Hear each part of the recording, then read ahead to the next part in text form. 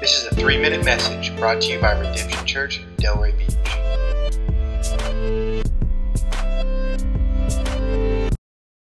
Well, Nehemiah 11 describes leaders in Jerusalem leading well. You see, they went to the city to help organize it, restore it, and build the culture and restore a nation. And this would have been hard work, because although Nehemiah built the wall and there was now protection, the city had been in shambles and been in a big mess for many years.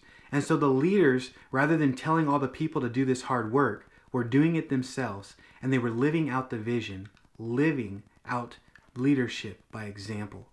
And this is just a beautiful thing to see, this kind of leadership. Because in our world, we see so many leaders abuse their authority, and they use leadership to just basically benefit themselves. Executives say, well, how many people work for me? But Jesus tells his people, his leaders, how many people do you serve? See, Jesus has this servant leadership that he tells us to walk in, and how he led. Jesus in John chapter 13 even served his disciples by washing their feet.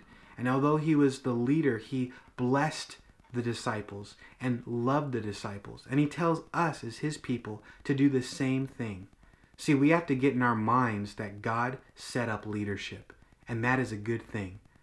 Well, so many people want to rebel against leadership because it's abused and it's done wrong. But the Bible actually says God set up leadership, and it's for our good. Romans chapter 12 says it's a gift from God. And Romans chapter 13 goes on and says that leadership, that organization is actually ordained through God. He set this whole thing up. 1 Timothy chapter 3, Paul told Timothy that anyone desires to be a leader of the church desires a good thing. But see, he has to lead like Jesus led, to bless other people. Jesus never used his authority to abuse people, but rather he used his authority and his power, being fully meek, to bless people. And see, this is why we have to have leaders that have the character of Jesus. In 1 Timothy chapter 3, Paul would tell Timothy and go on and say, you have to have good, strong character like Jesus.